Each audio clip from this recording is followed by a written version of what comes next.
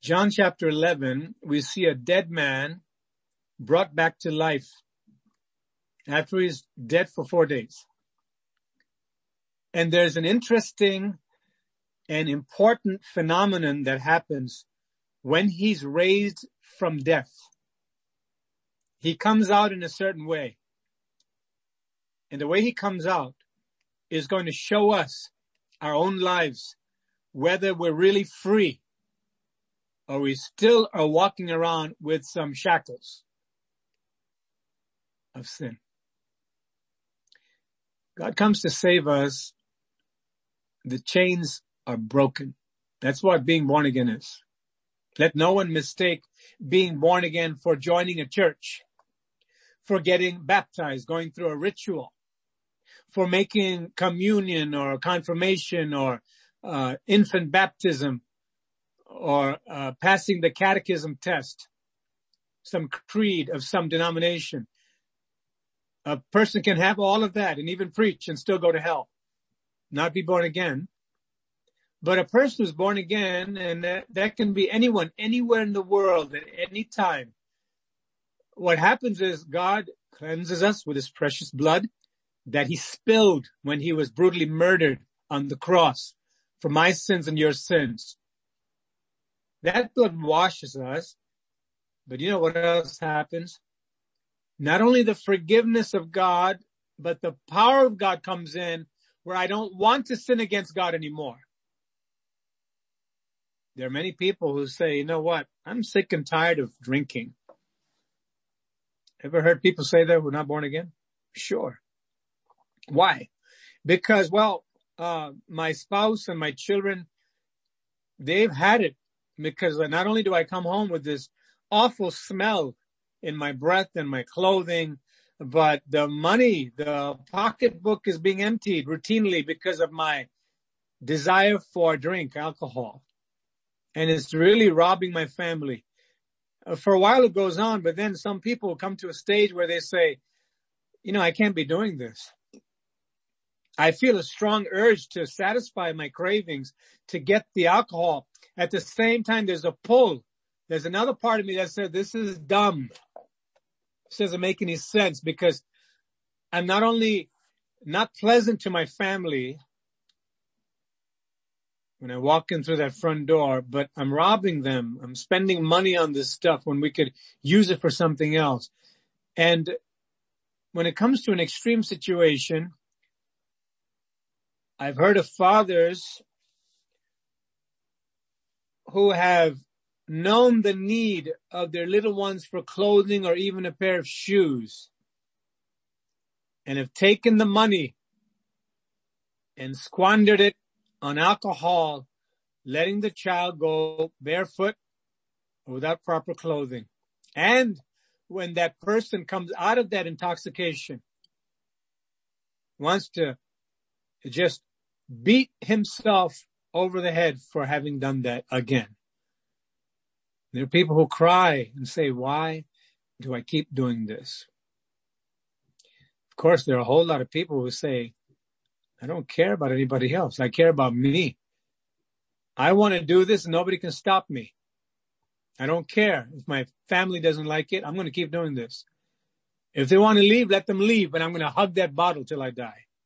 There are people like that. Isn't that true? Now you have that first class or first group of people who say, I'm tired of this, but I don't know how to get free. It seems the moment I pass the liquor store, it's calling me and somehow magically the car stops and my feet start carrying my body right to that shop and the wallet comes out and magically the guy takes the money from my wallet and I find myself next second in the car downing that bottle. I don't know how it happens. It just takes over. Well, that's partially true. Because there's a spirit of evil. There are demons that are unleashed that come to bind people's souls. And often it's through addiction. So you have a group of people who say, I'm aware that this stuff is killing me and my family. It's disrupting everything. I don't want anything to do with it. There's another group that says, I don't care what happens to me or what anybody thinks. Have you met people like that? They'll tell you to your face, read my lips, I do not care. And often they'll use a whole bunch of colorful language that would make the average person blush, especially a Christian. But you see, they've gone beyond that feeling. Their consciences have been stabbed repeatedly, so they don't feel anything anymore. But there's another group, thank God, there's another group of people who say, I want out. And I heard that there's a Jesus that can free me from these shackles. And I want to know how that works, because I want that for my life, and I mean business.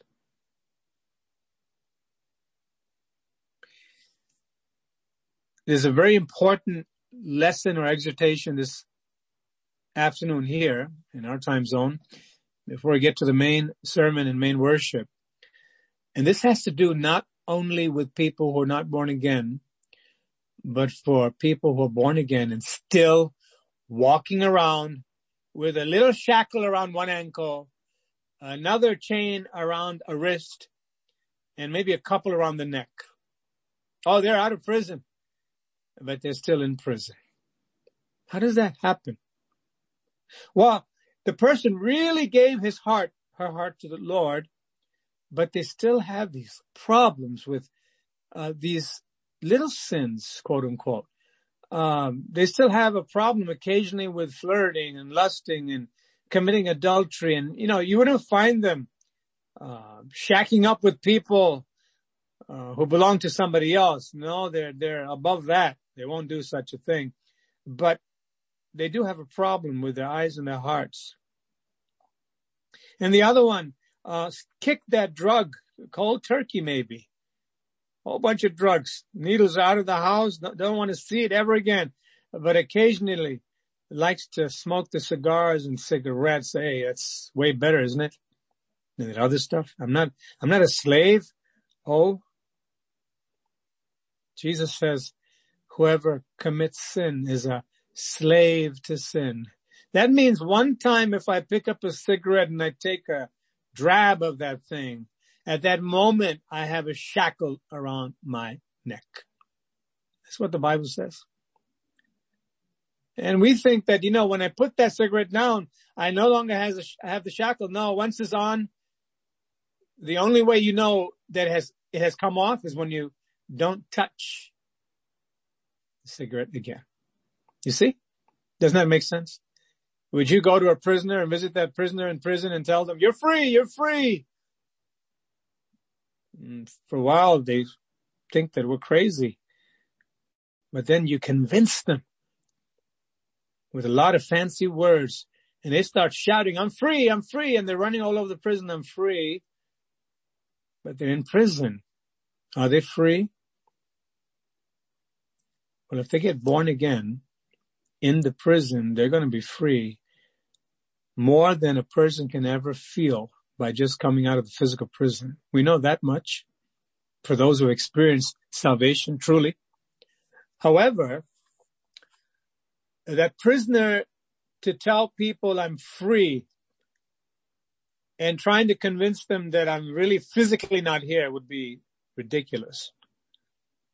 That analogy is exactly applicable to many Christians who still flirt with sin, even though they genuinely got born again, but they're really not free. And how does that happen? The story of Lazarus, the Lord gave me this morning, He took me right to it and gave me a revelation, is going to explain that. And we're going to look at John chapter 11 briefly in conjunction with John chapter 8 and John chapter 15. The reason is, practically, you're going to understand, if you really gave your heart to the Lord, why you feel the way you feel, still under bondage, even though you know that God has come into your heart some point in your life, and you felt You felt his goodness. You felt his love. You can never deny that. Even though the devil would like to convince you to deny that, you can't be convinced because you know it happened. You know, it might have been a brief window, maybe a second, maybe a minute, but God touched you. Something happened. You know there's a God, and you know that he touched you. You know that Jesus is Lord. But the life, the lifestyle, and the feeling of freedom is just not there. Why? Why? I used to have that question over 30 years ago when I used to search. I used to go all over the city when I lived in Brooklyn. I went to the Bronx. I went to Manhattan. I went to Nanuet, further up. I went to Queens. I went to Staten Island. I was on the bus, the train, in cars. I walked as a teenager. You know why? Because God really saved me and he really healed me, set me free from a chronic illness that just devastated me. I couldn't do anything, couldn't breathe. But when this happened, I still, even though I was rejoicing and I loved God and I wanted to get closer to God, I couldn't understand for the life of me why I don't have freedom in certain areas. If Christ set me free, where's the discrepancy? What's happening here? Let's go to John chapter 11. We're going to find the answer, not only for you, but also for others through you who have a million questions about Christianity this and church that and the bishop that and the pastor this and the deacon this and my uncle who went to church all day long and all week long, my aunt and myself going here and there. And I try to read the Bible and I put it down and I hear something on the radio and maybe my friend comes while he or she is drunk like a skunk in the middle of the night, talking in garbled language about God of all people. Something within a human being that knows there's a God. And even in a drunken state, I have heard people myself all of a sudden start talking about God. And especially when they start saying true things about God and God's love. You know what else I've heard drunken people say? I need God. While they're drunk, I need God. And maybe I should go to church tomorrow. How does that come out of a person's mouth who is so drunk? See, there's a spirit within every human being. There's a conscience. And sometimes it cuts through the foolishness and the truth comes out. But when we're sober, we have a real opportunity to say, Lord, I'm sick and tired of getting on that merry-go-round that a lot of church people do, where they pretend hallelujah and amen and God sure is good. You can say that again. And they know the lingo. They know how to have the comeback line. You know, don't think that I'm not a Christian, that I don't know God. I know God. And you know what? That guy sleeping by the gutter, drinking himself blind or shooting his veins up, he really needs God more than me. Look at me. I have nice clothing. I got me a job. I'm sober. No, that guy needs God a lot more than me. It's not true. The truth is we all need God as much as the next person because we all are sinners before we come to the cross. That line is something that will just send a lot of pastors and even Christians either run away or run to you to try to choke you. You know why? Because all of a sudden it sounds like when you get born again, you don't sin. What are you talking about?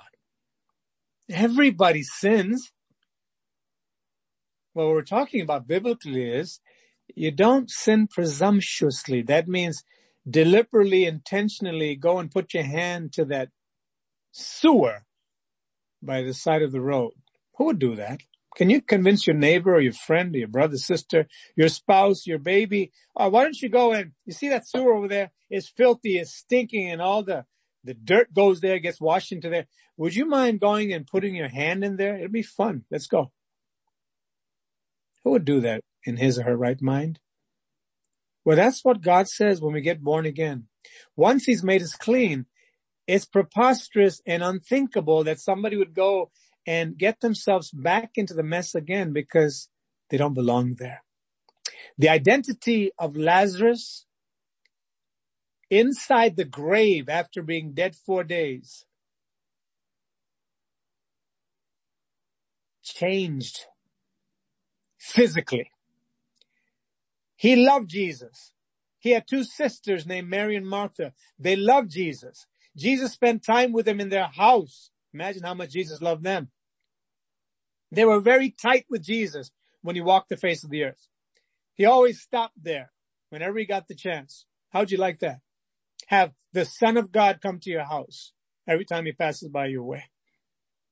What a glorious experience.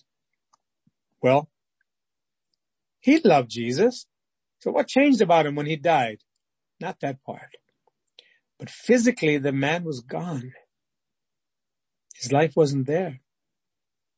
And no use to anybody. But physically, Jesus did something when he stood outside that tomb that day. And that's going to show us what happens to a Christian when once God has set us free or set you free. Set me free from the prison of sin. How, when we come out, there should be 0 shackles and chains on us. John chapter 1. I'd like to give you an opportunity as we participate together, because it's not a one-man show or a one-woman show. It's not a show. We're coming together in the presence of Almighty God, and we're all here to hear God's word and to grow, not just mentally, intellectually, but we want something from God to touch our souls today, to change us even more. John chapter 11. I'd like someone to read, please. Let's pay close attention because this is where it's at. If we miss God's word, we could be having a great time today doing a lot of things, even entertain one another. We would have missed the spiritual food that we so desperately need. John chapter 11, verses 1 to 10. Somebody please read that. And let's pay Praise close. Lord. Praise God. Praise the Lord, Pastor. Now a certain man was sick, Lazarus of Bethany, the town of Mary and her sister Martha. It was that Mary who anointed the Lord with fragrant oil and wiped his feet with her hair, whose brother Lazarus was sick.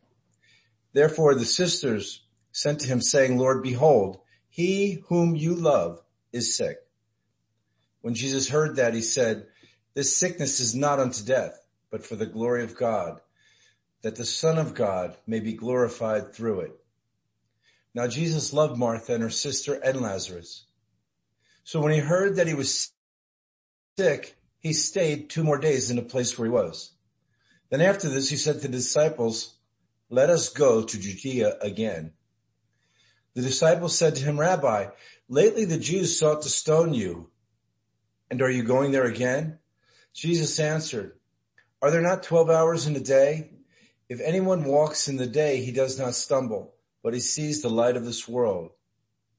But if one walks in the night, he stumbles because the light is not in him. Praise the Lord, Pastor.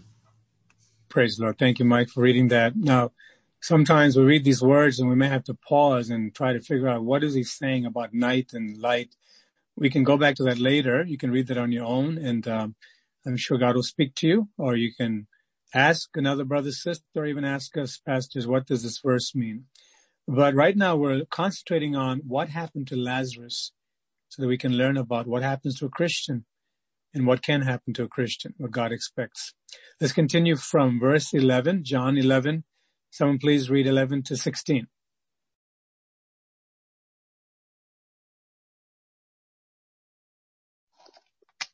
And NKJV version, verses 9 to 16.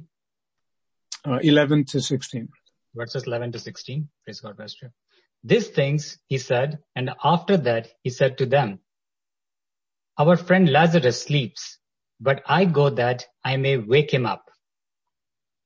Then his disciples said, Lord, if he sleeps, he will get well. However, Jesus spoke of his death, but they thought that he was speaking about taking rest in sleep. Then Jesus said to them plainly, Lazarus is dead, and I am glad for your sakes that I was not there, that you may believe. Nevertheless, let us go to him. Then Thomas, who is called the twin, said to his fellow disciples, let us also go, that we may die with him. Praise God. Praise the Lord. Praise God. Somebody else please read from 17 to 27. 17 to 27. Praise the Lord. Praise the Lord. Who's that? Who's this? Emma. Emma. Praise God, Emma. You'd like to read? Go ahead. So when Jesus came, he found that he had already been in the tomb 4 days. Now Bethany was near Jerusalem, about 2 miles away, and many of the Jews had joined the women around Martha and Mary to comfort them concerning their brother. Then Martha, as soon as she heard that Jesus was coming, went and met him, but Mary was sitting in the house. Now Martha said to Jesus, Lord, if you had been here, my brother would not have died. But even now I know that whatever you ask of God, God will give you. Jesus said to her, your brother will rise again. Martha said to him, I know that he will rise again in the resurrection at the last day. Jesus said to her, I am the resurrection and the life. He who believes in me, though he may die, he shall live. And whoever lives and believes in me shall never die. Do you believe this? She said to him, yes, Lord, I believe that you are the Christ, the Son of God, who is to come into the world. Amen. Praise God, Emma. Praise God, Prashant was able to read his portion. What is the Lord saying here? He's basically asking here, do you really believe I am who I say I am? And do you understand further that death cannot stand in my presence? When I want to set somebody free, nothing can stop me. And even the case of your brother, now they were weeping, Mary and Martha. They loved their brother. They missed their brother. And they knew Jesus loved their brother, but they couldn't understand why was there a delay for Jesus to come on the scene. So it is for loved ones who have gone to be with the Lord. We miss them. There's a delay. There's a time gap before we see them again. If they live in Christ and they die in Christ, Jesus is saying they're going to live again. And so will we. But let's continue here, verse 28, down to 37, please. Someone else?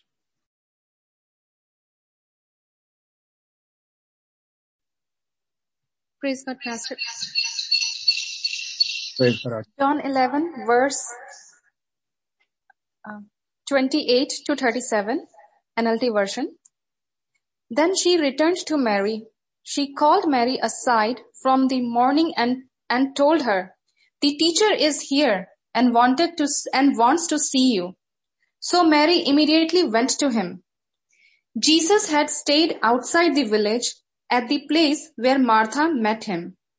When the people who were at the house consoling Mary saw her leave so hastily, they assumed she was going to Lazarus' grave to weep. So they followed her there. When Mary arrived and saw Jesus, she fell at his feet and said, Lord, if only you had been here, my brother would not have died. When Jesus saw her weeping and saw the other people wailing with her, a deep anger welled up within him, and he was deeply troubled. "Where have you put him?" he asked them. They told him, "Lord, come and see." Then Jesus wept. The people who were standing nearby said, "See how much he loved him." But some said, "This man healed a blind man. Could he have kept Lazarus from dying?" Praise God. Amen. Could not he have kept Lazarus from dying too? If he opened the eyes of the blind, he had compassion and he had the power, why didn't he just keep the man from dying? Before that, you see this verse that we just heard read, that he was angry. What could he have been angry about? Couldn't have been the sisters, Mary and Martha. He loved them and he talked to them. He explained to them that I'm the resurrection and the life. He wouldn't be angry at them. It couldn't be the crowd. They were crying in support of the sisters who had lost their brother. What was he angry about? It wasn't his disciples. They're not mentioned here. He was angry at death. He was angry at the punishment that death brings, the sting, the weeping, the helplessness. He had his indignation. It says in another version, he groaned in the spirit and was troubled. When Jesus saw her weeping and the Jews who came with her weeping, he's not angry at the people who are weeping, but he's angry at the cause of their weeping. Who could ever say that God doesn't care? Only ignorant people. You have another part that we'll see that Jesus wept. He literally cried. Not only was he troubled, no wonder it says in the book of Hebrews that when we suffer anything, any kind of trial, even temptations, that he's touched with the feeling that comes along with being tested. He's touched with his knowledge of our weaknesses. He's not a God who takes that gavel and rams it down and says, that's it. You messed up and don't come to me anymore. Get out of my face, like people do too often. God gives everyone a long, long rope. He has the greatest patience, but it's the devil, the deceptive devil, that comes and tells people, God doesn't like you. God doesn't love you. You blew it too many times, so don't even bother trying to get near him. Listen, why don't you just skip all of that and do what you want to do? Because God doesn't want you anyway. The devil is a liar. Right here we see in this verse that he was touched. He was touched. He was angry at whatever was making his children weep. Isn't that a good parent? When your child is troubled and crying, they're hurting, what parent would be happy?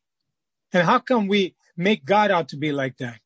How can we ever believe the devil's lie that God's like that when even a human parent normally won't be like that? See the child suffering and go and laugh at the child and make faces and no. And God is the best parent. He's more loving than anyone else. That's the truth. He felt. God feels. God feels deeply when we go through trouble. He said, where have you laid him? He's deeply moved inside. He says, where have you laid him? They said to him, Lord, come and see. This other verse, Jesus wept. It said that this is the shortest verse in the whole Bible. When you're in trouble, when you feel far from God, when you feel that nobody cares and nobody wants to know who I am, where I am, what I'm doing. I feel all alone. I feel maybe it's not worth it to continue.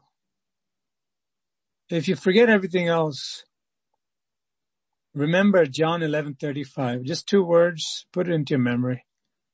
Because guarantee the devil will try every one of us. There's not one of us that he won't try with this master trick that he has at some point in our lives, which is God don't care about you. God doesn't care about you. God doesn't want to know your address. He's busy with the good people. Look at you. You know you're not right with God, and you never will be. Remember, shut up, devil. In Jesus' name. God said that Jesus wept. And I know why he wept. When I heard this sermon on January 30th, 2022, he wept because he cared. He felt the pain of the people. And if Jesus can feel the pain of the people over one person that died, which was a thing that happened normally, but he couldn't stand to see people crying and they were not even related to him. I know he cares about me because he's revealed himself to me at one point in my life. Jesus cares. That truth can cause a person to turn about face and come back home to the Lord. The last part we want to look at here, we're not reading the whole chapter, is from verse 38 to 44. Someone please read that. Praise the Lord, Pastor Pradeep. Praise the Lord. John 11, verses 38 to 44, New King James Version. Then Jesus, again groaning in himself, came to the tomb. It was a cave and a stone lay against it. Jesus said, "Take away the stone." Martha, the sister of him who was dead, said to him, "Lord, by this time there is a stench, for he has been dead for 4 days." Jesus said to her, "Did I not say to you that if you would believe, you would see the glory of God?" Then they took away the stone from the place where the dead man was lying, and Jesus lifted up his eyes and said, "Father, I thank you that you have heard me, and I know that you always hear me. But because of the people who are standing by, I said this, that they may believe that you sent me." Now when he had said these things, he cried with a loud voice, "Lazarus, come forth." And he who had died came out bound hand and foot with grave clothes, and his face was wrapped with a cloth. Jesus said to them, "Loose him and let him go." Praise the Lord. Praise the Lord. This is the section we want to focus on, but we needed a background of what's happening here. Otherwise it wouldn't make sense. We want to hear this again. Someone else read the same passage. Let's let this word go deep into our hearts, because the truth that God wants to convey today comes from this and from the other scriptures I had mentioned. We need to hear it again. Someone else please read 38 to 44.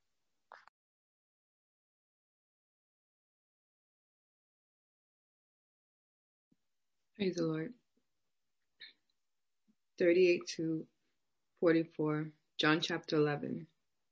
Then Jesus again, groaning in himself, came to the tomb.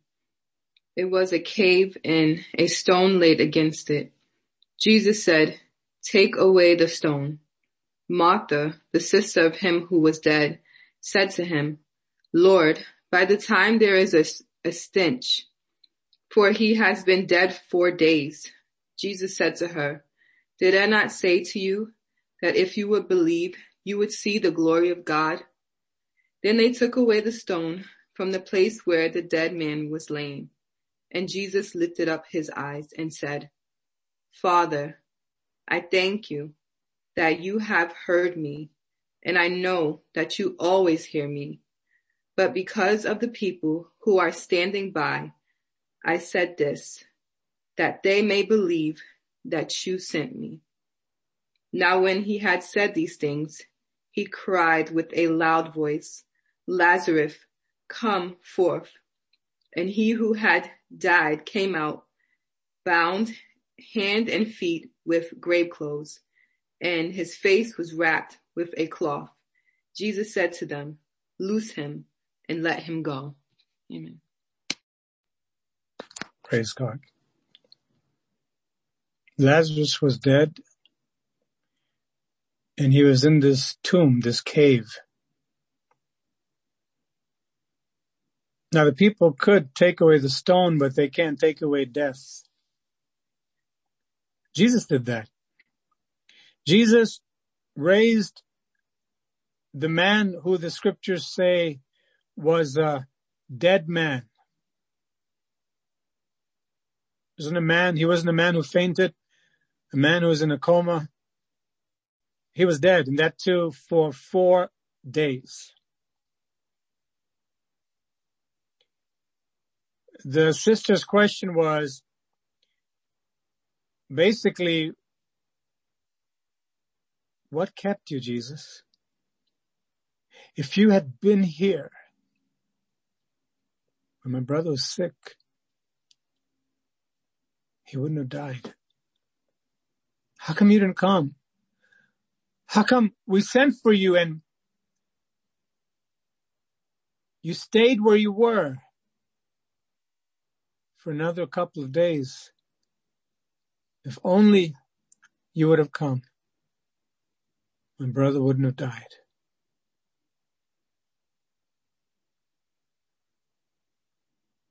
If only you would have been here, my brother wouldn't have died. But even now, I know you can do something. She had a level of faith there. She didn't give up because all she could see is death. All she could see is failure. It's gone. It's hopeless now in the natural. But when Jesus showed up, her eyes shifted from the situation with all these human beings, including herself, who were powerless to do anything about the situation. Jesus showed up and Martha shifted her gaze to God. And so she was able to say, I'm torn up inside, Lord. This happened because you didn't come earlier. It could have been prevented, but my eyes are on you. I know that even now you can do something. That's the level of faith that we need to have. It comes with feeding on God's word, believing his promises, being connected to him continually. It doesn't come automatically. Then that faith grows and we can know that even in the most adverse situations, God can do a miracle. I'm not just going to mouth it off and say it from the top of my head, but I know in my heart because I've seen it happen. So that's the kind of faith that Martha had. She had heard or even seen with her own eyes people who were blind and lame. I mean, miracles that no one had ever done. And she knew because Jesus spent time at her house. Imagine what kind of house she must have had. You think the house was decked out with a lot of fancy stuff? Most likely not. But that house had 3 people living in it. Could have been a very small house, as was typical in those days. That house was filled with 3 people, a brother and 2 sisters, Lazarus, Mary, and Martha, whose hearts were well furnished to receive Jesus anytime he came. That house was a rich house because God was worshipped there for real. And so when God came, it was very easy for them to open the door. They didn't have to run and hide this and hide that and, oh, I don't want to see this. Put it under the rug quick. God's coming. No. The moment they heard ding, ding, is Jesus. You can be sure all 3 of them went immediately, opened the door. And the Lord had a big smile, I'm sure. He loved them. He knew this is a house where these people are really following me. They love me. They had a strong connection. Because of that, she was able to say, even now, God, everything's lost, but because you showed up, something can happen. Hallelujah. The Lord is taking what she's believing, and we're going to relate this to the Christian life, and He's adding something. He's adding something. He's giving a further revelation that she never had before. She was close with Jesus, but she's going to get even closer. The whole family. He said, your brother will rise again. I know that he will rise again in the resurrection of the last day. I know it's going to happen. I believe that with all my heart. Jesus said to her, I'm talking about now. I am the resurrection. You're talking about the resurrection as an event. What is resurrection? It's raising from the dead. It's reviving something from the dead, taking up something from the dead. And there's an event that God prophesies will happen at the end of time, where every dead body, whether, and the Bible is specific, whether on earth or in the water, people who died in the sea, God says there's not one dead human being that's scattered anywhere on the face of the earth, disintegrated from decay. There's not one soul that ever had a body, and every human being has a body, has that soul. There's not one of them since the time of Adam, from about 4,000 BC down to our present day until Jesus comes, some 6,000 or 7,000 years, a time span that humanity would have been on the earth. Not one body that has died will fail to respond when I say, get up. Every dead body will rise. There's an event called the resurrection that's going to happen. Everybody's going to come out of the grave. But we know what Jesus says. I am the Lord of the resurrection. I'm not talking about future. The one who's responsible to call the dead back to life later is right here before you. I can do it now. He said, I am the resurrection and the life. He who believes in me, though he may die, he shall live. And whoever lives and believes in me shall never die. What is he talking about? The first part, he's talking about physical death will no longer be a barrier. In anybody's experience who puts their trust in me, to living again. And those who really believe me and they live in me spiritually, they'll never die spiritually. Very powerful in 2 verses what the Lord communicated. He says, death is real. Death is sad, and it makes me angry because sin caused death. Not Lazarus' sin, but the sin of Adam and Eve, and that sin stream, if you will, that comes to every human being, regardless of race, color, creed, socio-economic status. All human beings are tainted with this sin disease, and only Jesus can cure it. And because of the sin disease, physically, because we're housed in physical bodies, it'll play itself out where we'll die. Except for a very select few, such as Elijah,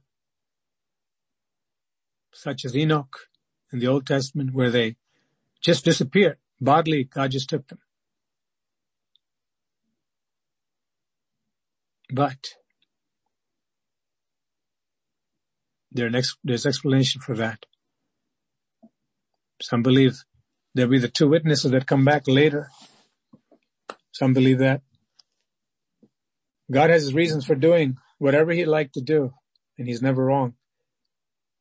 But on the whole, it's written clearly, humanity suffers from this physical phenomenon called death.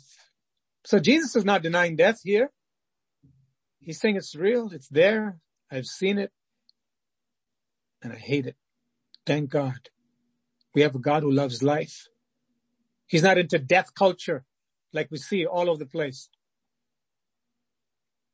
People like to hurt themselves and hurt others. They like to see movies with blood and gore. It's a satanically shackled society. To the point where when they hear people die, it doesn't even affect them anymore. They don't feel anything. Become a monster. But God's not like that, praise God. He's tender-hearted. He said, death is real, but let me tell you, the one who believes in me, even though they have to physically die, I'm going to raise them up. And the one who lives physically and has received me into his heart or her heart will never die spiritually. That's clear from the scriptures here. Because he didn't say nobody's ever going to die physically. He said, no, it happens because it's a result of sin in humanity as a whole. But even the people who die physically because they're under that curse,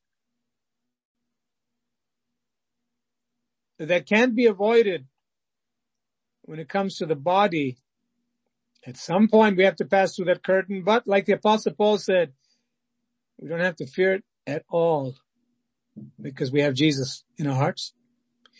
It'll be just like sleeping. And that's why the Lord told them. We read that here. Our friend Lazarus is sleeping. That's exactly how death is for the believer. It's as if they're sleeping because the next second they open their eyes when they die, they're right in the presence of God Almighty, full of joy and vitality and life beyond their wildest imagination. That's the truth. So this Lord of Resurrection says, I'm here now. I'm here. And notice, he went there after he asked them, where have you laid him? And then he wept. He told them, take away the stone. I want you to bring this person to the church service. You can do that, can't you? You can call them. And God says, I'll take care of the rest. You do what you can do, and I'll do what only I can do. Hallelujah. They did that. Martha was just a little bit afraid in verse 39 that it's going to be an awful odor, God. Oh, Lord, my brother's been dead for 4 days. It's going to be horrible if you think you're going to go near it, Lord, when they move away the stone. Jesus wasn't worried about that. He said, listen, I just told you to believe in me. Don't worry about the details. Don't worry about the barriers. Don't worry about feelings. Go by faith. Hallelujah. I told you something. Stick with it. Didn't I tell you that if you would believe, you would see the glory of God? We have to bring ourselves to that point that Jesus said this, and that's all I know. That's all I want to know. I don't want to know anything else because his word is life. And they took away the stone from the place where the dead man was lying, and Jesus lifted up his eyes and said, Father, I thank you that you have heard me, and I know that you always hear me, but for the benefit of the people who are standing by, they need to know how this works. This power is coming from heaven, that they may believe that you sent me.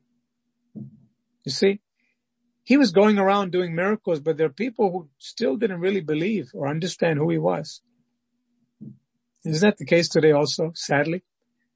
After Jesus died on the cross, rose from the dead triumphantly, there's still a whole bunch of people who go around saying, well, I think that Jesus is this.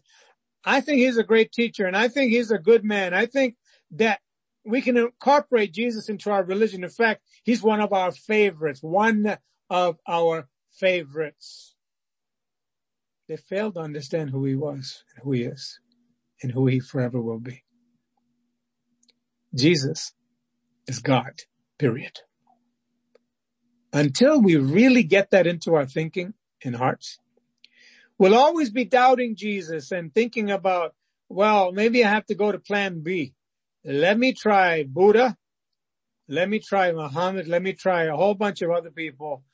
The Hindu religion, New Age. Let me try levitating and gravitating and maybe even smoking this. Maybe I can get far away. I can travel the world.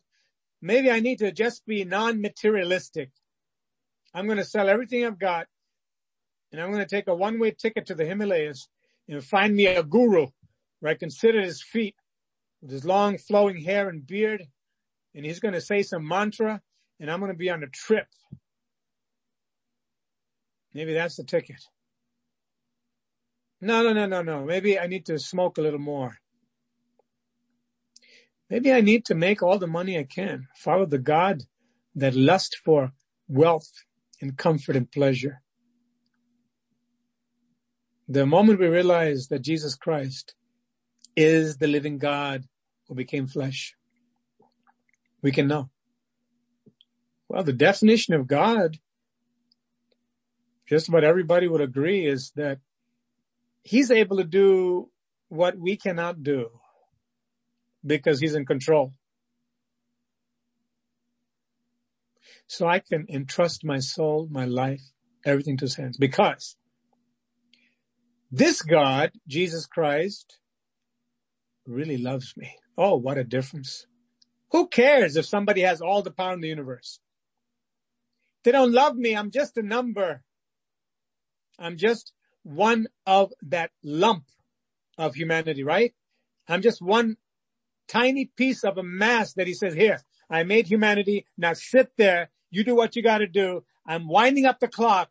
And at a certain point, it's all over. I'm going to take you as a lump and deposit you here because that's the next part of my whim, my desire, what I feel like doing. No, Jesus loves me. Jesus loves you. And therefore I can have faith. That's what he's trying to convey to the sister here. I told you, I love you. I love your brother. I love everybody. If you only believe, anyone that believes. He didn't say what color. He didn't say just the Israelites. He says anybody, anywhere, because I made them all. I want all of them to be my children. Red and yellow, black, brown, white. They are precious in his sight. Jesus loves the little children of the world. It's true. We're his children in the sense that we all came from him. He made us all in our mother's belly. But we can only become spiritual children that live forever with him when we get born again. Lazarus was born again. He stays outside the tomb, Jesus does, and he cries with a loud voice, Lazarus, come forth. The man who was dead for 4 days, he heard that voice. He couldn't resist it. I mean, he's in a dead state. How does it work? I don't know anything further, except that the dead heard the Son of God. The man couldn't stay dead. Something happened to death. Death just disappeared. And he who had died came out, bound hand and foot with grave clothes, and his face was wrapped with a cloth. That's the way they buried the people back then. Jesus said to them, loose him and let him go.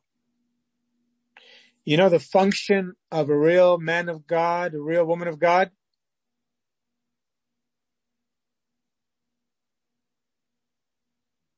Is to hear this from Jesus Christ.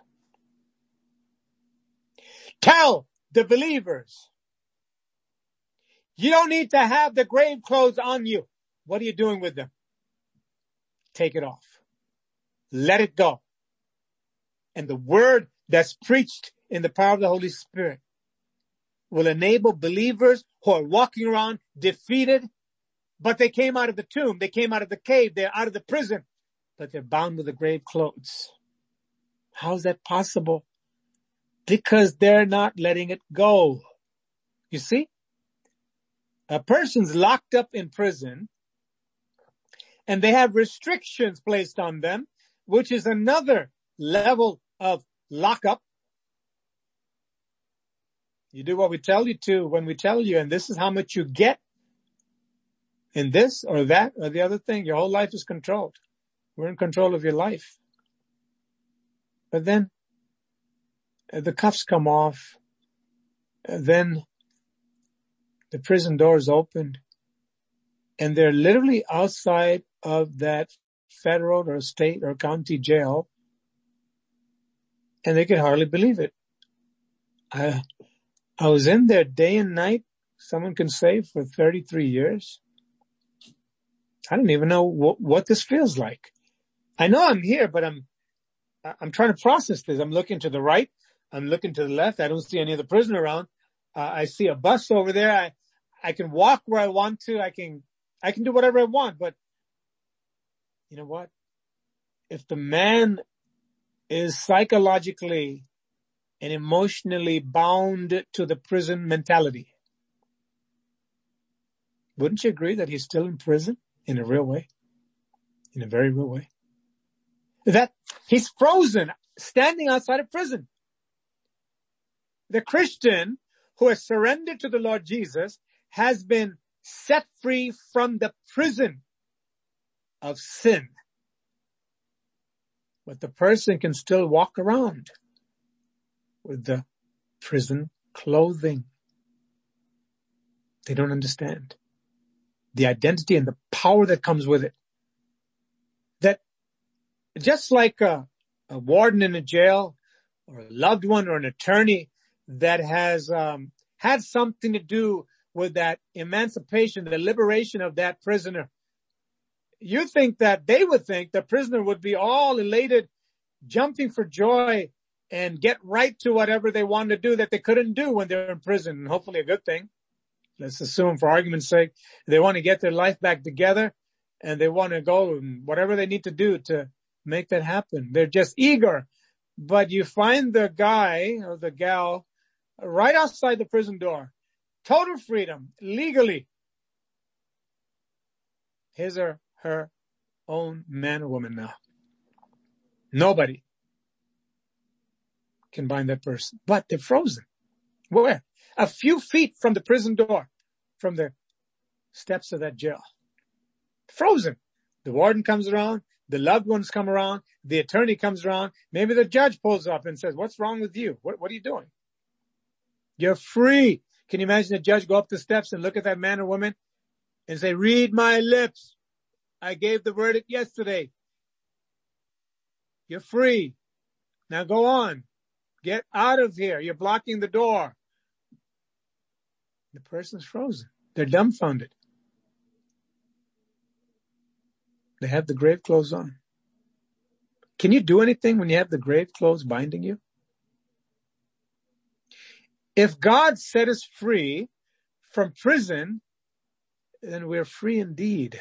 But I want to take you quickly to John 8:32.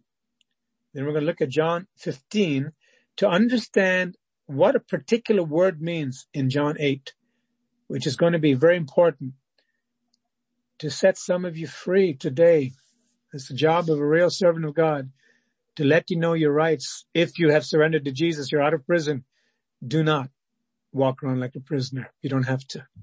You're not meant to. Nothing has a hold on you. If it does, you're still in prison. It's a contradiction to say, I love Jesus, I know Jesus, I have Jesus, but I'm serving the devil because I'm doing something the Lord doesn't like. John 8:32. Would somebody please read that?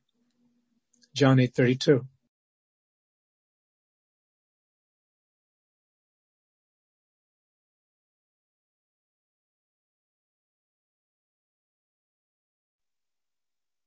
John 8:32 NKJV.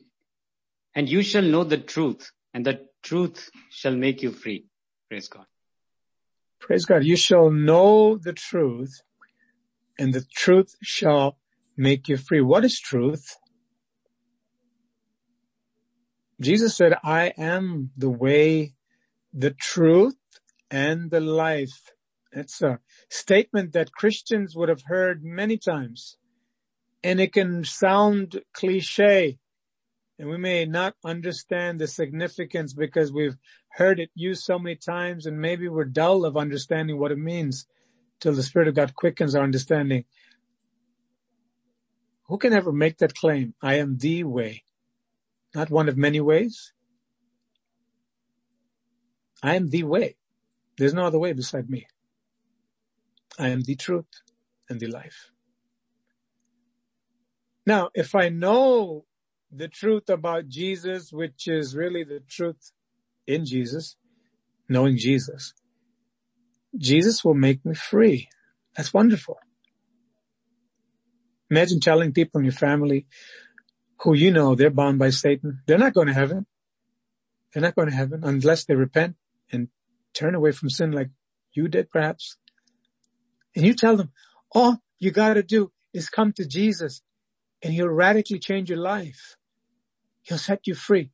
And the person says, I don't think it's going to work for me because I've been doing what I'm doing for a long time. I don't even feel like giving it up, to tell you the truth. You can show me the way out, but I don't think I want it. No, thank you. I'm happy. Don't try to make me feel miserable because I'm not a Christian, because I'm living it up. I got everything I want and I'm happy.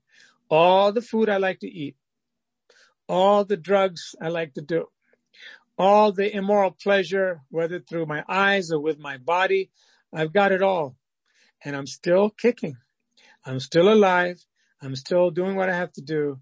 And I have a whole bunch of people around me who love me. They think the world of me. I have my society. I don't need to come over to that group, your Christian group. Because quite frankly, I don't think I need Jesus. Now we know that person is in such bondage that the devil is actually telling them moment by moment all his lies, and they're just trained themselves to believe it's them speaking to themselves when it's really the Satan, this devil. Without Jesus, we have no life. Now, you tell that person, you don't understand. We all sin. And Jesus came to set us free from the power of sin. And maybe by conviction from the Holy Spirit, they start to see, you know what? I've been lying to myself. I thought I was happy, but I can really see now. No matter how much I drink, I'm never happy. I got to go do it again. No matter how much pleasure I get, and there is pleasure. The Bible even says that. It doesn't say that sin is not without pleasure. There is. But it's deadly. And therefore, ultimately, it's no pleasure. But there is a good pleasure, a righteous pleasure that satisfies deeply because it's within God's bounds. And that'll just take us straight from this life to heaven in a pure life, pure love. That person's eyes may start to open. You know what? The people I thought loved me, the moment the money runs out, I see that they're not so friendly. They don't want to really know me. The moment I end up in the hospital and I can't be where they want me to be and do what they want me to do, when they want me to do, all of a sudden I'm getting less frequent phone calls and I'm not part of the group. I thought you were my friend. Imagine someone saying the truth. I was when you had money. But now that you don't have it, you got to find you somebody else. I'm going to someone else who has money. I thought you're my friend. You made me feel good. Well, now that you can't make me feel good, you're stuck in some hospital for 30 days. I don't have time for you. I'll pray for you, but see you later. Sometimes it's when we hit rock bottom that the truth of God's word really hits home and we start to see the foolishness that we've been saying to ourselves from the devil, thanks to the devil, and the lies that most people believe. Okay, so you should know the truth about life, the truth about human nature, the truth about heaven and hell. All of a sudden, all this is coming down. You say, yes, You know what? I'm starting to believe this. I believe this. I can see now why Jesus is different than other gods and other teachers. I can see everything it did was love and holiness and power. I mean, there's nobody like him. And he died for my sins. And I want to receive him into my heart. And they take that step to receive the Lord into their hearts. And what happens? They can genuinely get born again. They get born again. And they feel this freedom. They feel this new life. And everything's changed. And all of a sudden they want to read the Bible. Where did that come from? That's the Holy Spirit working in them. And they start reading for a while. And they start going to church. And they start hanging out with people who turn their lives around through Jesus Christ.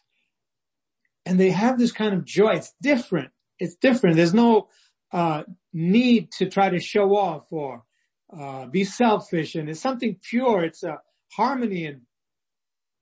And yet you may see that same person who genuinely came to the foot of the cross of Jesus and bowed their heads and said, Jesus, come into my heart. I'm tired of trying to run my life. It's a mess. It'll always be a mess without you, Lord. You owned me twice. You created me and you died for me to redeem me back.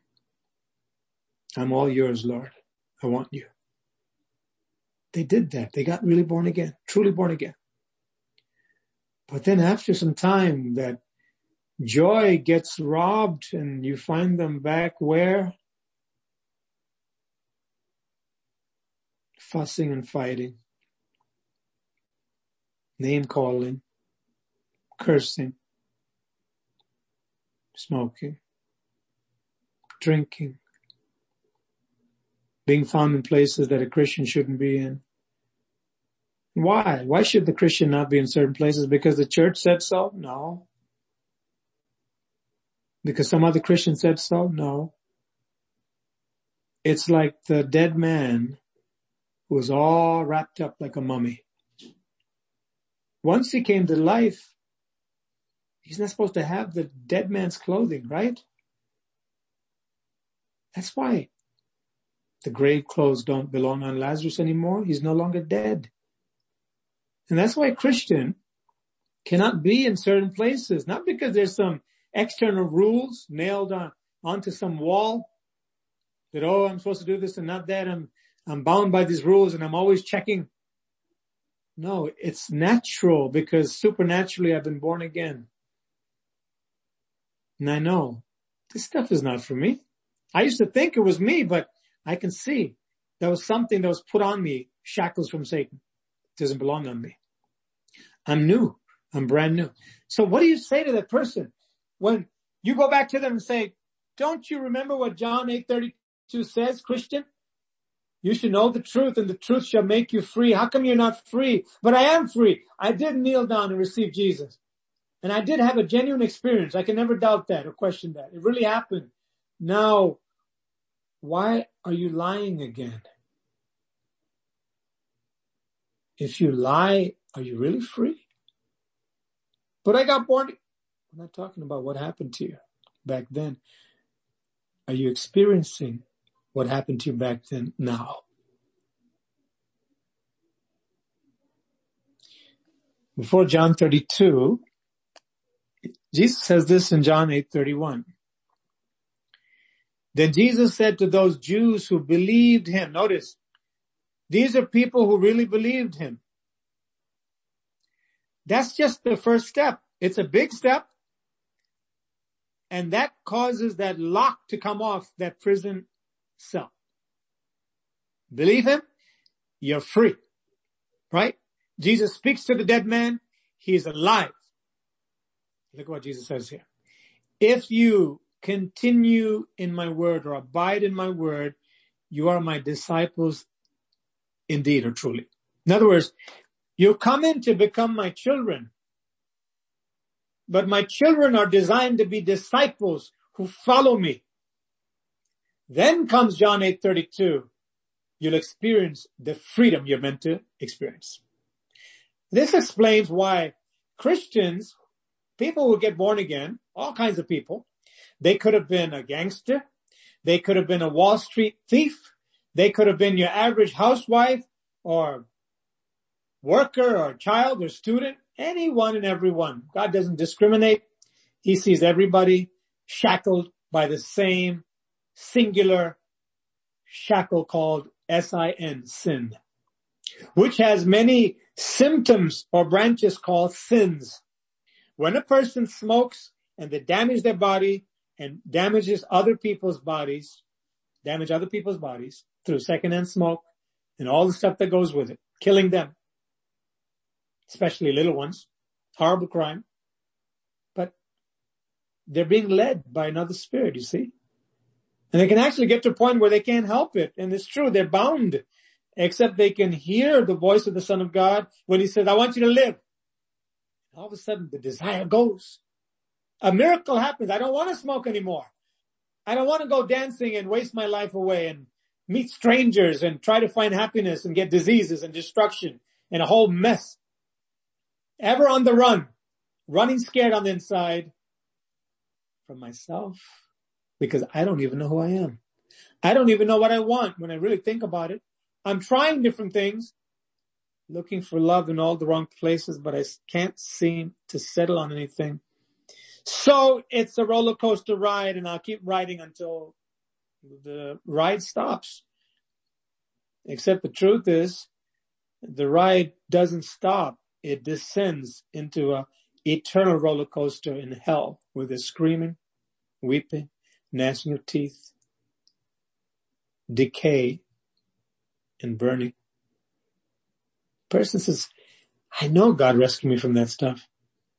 So why is the person that claims to be a Christian still bound by certain sins?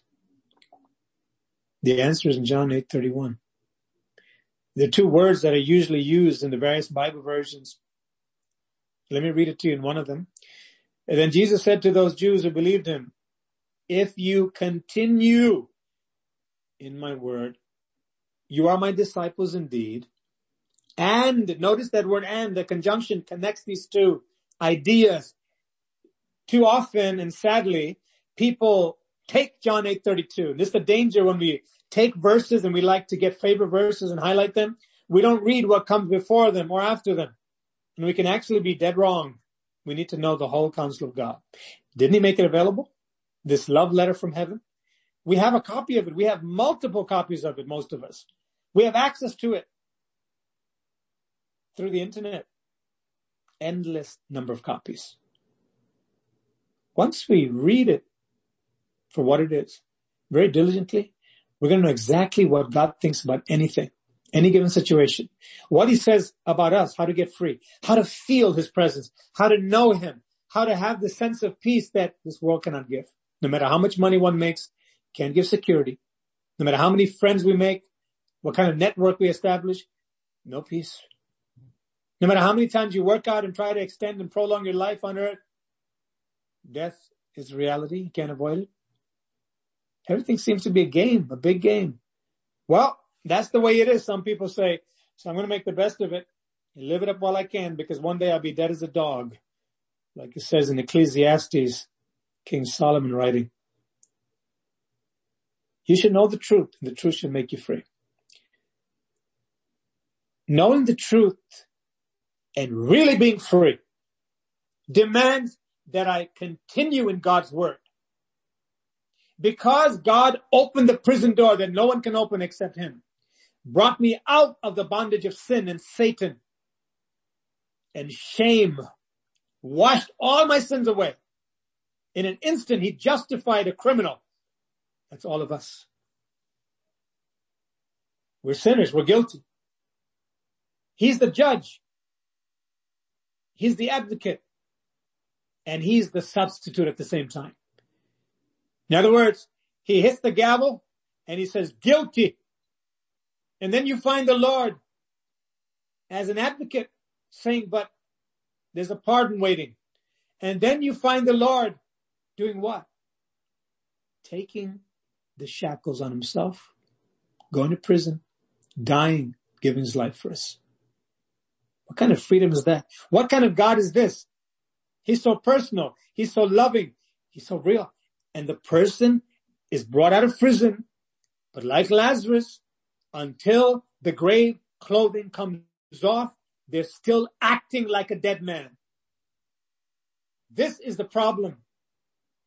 There are people who've been set free from sin, but they're still entertaining sin. You know why? Because the word has not been formed inside of them and they're weak. They don't know their full identity. They don't know the power they have. They don't know how much power is within them, their spirits, through the Holy Spirit. We're going to conclude with this. So John 8:31 says, if you continue, another word is abide. It means to live, remain. So the secret to living and overcoming life as a believer and really shining the truth of Jesus everywhere so people would want to be set free too. Not being a cowardly professor of Christ, saying, I know Jesus lives, I believe everywhere in the Bible, I kiss my Bible every day, and I know I've been born again, but I do like to be bitter and jealous, and I like to say a few nasty words here and there, but I'm born again. That's a contradiction. That's a dead man, effectively. A man who's been given life but wearing the grave clothing, acting like a dead man, a dead woman. It's the smell of death, cursing and slandering and bitterness, lying and stealing, being proud, trying to look good, have an image, being immoral, being violent, being hateful, being prejudiced. All of these things are called the works of the flesh, the old nature that Jesus said he has put it to death. Now you have to put it to death in your life. He has canceled the power of that stuff. But you need to know you got to take the grave clothing off. The only way you can do this, to leave the works of the flesh and truly walk like Jesus in the Spirit, is if you continue in his word, abide in his word. John 15 is the last place we're going to look at, which is very pertinent, very relevant to this. John 15. Jesus says, I am the true vine, like a true tree, and my Father is the vine dresser. He takes care of all the branches. Every branch in me that doesn't bear fruit, what does he do? He takes away. That means they started good. They're in him, born again. But if they don't stick with him, if they don't bear fruit, then they're going to fall off, and he's going to make sure that happens. We may say, well, I don't like to hear this. What happened to God's love? We understand God is love, but he's holy, and he expects us to be grateful for what he's done and enjoy it. You buy a bicycle for your kid and says, look, mom or dad, we saved up, and I know you had your eye and your imagination fixed on this particular bicycle. I'm looking at $70, $80, $90, $150. You're looking at $2,000 bike. But because you really want it, and because you really like to bicycle, something constructive, healthy, I've been saving up. You didn't know that, for 9 months. Just like when I had you in my belly, the mother may say. I've been saving up, working a little extra here and there, and I came up with $2,000. Do you understand? I got you that bike that you wanted. You know where you find that bike? In the garage. Days and weeks and months and years. How do you think that mother would feel? Why did I ever buy you this bike anyway? It's no use. Can we find fault with God? If he says, I gave my blood for you, it's not just buying something, giving some money or working hard. I died for you. What's the use if you're still in sin? In the same John 8:32, we don't have to turn there, but further down the chapter, he says, whoever commits sin is a slave of sin. I died to set you free. What are you doing? Smoking and drinking and womanizing and doing all that stuff. That stuff doesn't belong to you. You're different. My life has gone in. That stuff has to do with death. What are you doing with the grave clothing on? The answer is, Lord, I haven't been continuing in your word. No wonder I've gotten weak, and those things became attractive again, gambling with my soul and with my money and property and my body. All of a sudden, it seems to be fun and thrilling. As soon as I get a phone call, do you want to go out tonight? Yes, count me in. I'll be ready in 5 minutes. Why? The thrill of going out into the darkness to try to get some kind of pleasure or bait somebody into some kind of sin. What a way to live. That's death. Why do people do that repeatedly? They're under the spell of Satan because he's looking to take them to hell. And he'll keep them on the ride until that one moment comes when he says, game over. And then he'll go to the next statistic. God have mercy.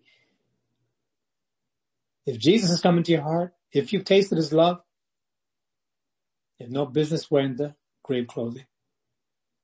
That word abide in the Greek, it says meno or meno, M-E-N-O. Very simple. 4-letter word. It means to continue or live. Notice verse 5. I am the vine, John 15:5. You are the branches. He who lives in me or continues in me and I in him. We have an ongoing fellowship, bears much fruit. For without me, you can do nothing. How do I live the Christian life? How do I overcome temptation? How do I get this freedom that God has given me, but I'm not able to enjoy because I keep getting this grave clothing on me, or I've never taken it off, really. I'm walking around. People think I'm a dead man. They can smell it. They can see it because I'm acting like it. But I'm supposed to have the fragrance of Christ and the newness of life that they're going to be attracted and said, how did you stop smoking? How did you stop committing adultery and fornication? How did you stop gambling? How did you stop living for money? How are you different? Well, I gave my heart to Jesus one day. I said, enough is enough. My eyes are open, Lord, and I don't want this anymore. I want the real life. And Jesus came in. He set me free. And after that, you know what I did? So that I don't go around with grave clothes, saying that I'm alive, and people can see that I look like a dead man. I began to be serious about following Jesus, being a real disciple. And the truth that I kept learning, it kept coming into me. It was like a constant stream, washing me, so I never get dirty again. It was like the surge of power that kept filling me, helped me to defeat the temptation every time. What I did, the secret was, I continued in God's word. I made it a priority. I began to live in fellowship with him. And that's why you see the fruit. I'm no longer a slave to sin. Nothing has a hold on me except the love of Jesus. Lazarus was set free. A person in the prison of sin, the doors wide open because they received Jesus. Free to walk outside. Too many people, they give a bad rep, bad name for the Lord of glory and Lord of love, Lord of all power. They act like they're still bound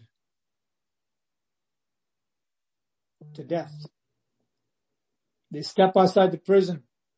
They have the grave clothing on, the prison clothing on, because they haven't bothered to continue in God's truth. They haven't told themselves, now that God set me free, I'm going to make something of my life for his glory. And that begins with me getting into his word continually. It's going to keep giving me that surge of electricity. It's going to burn up every evil thing that the devil brings. And day to day, I'm going to be growing.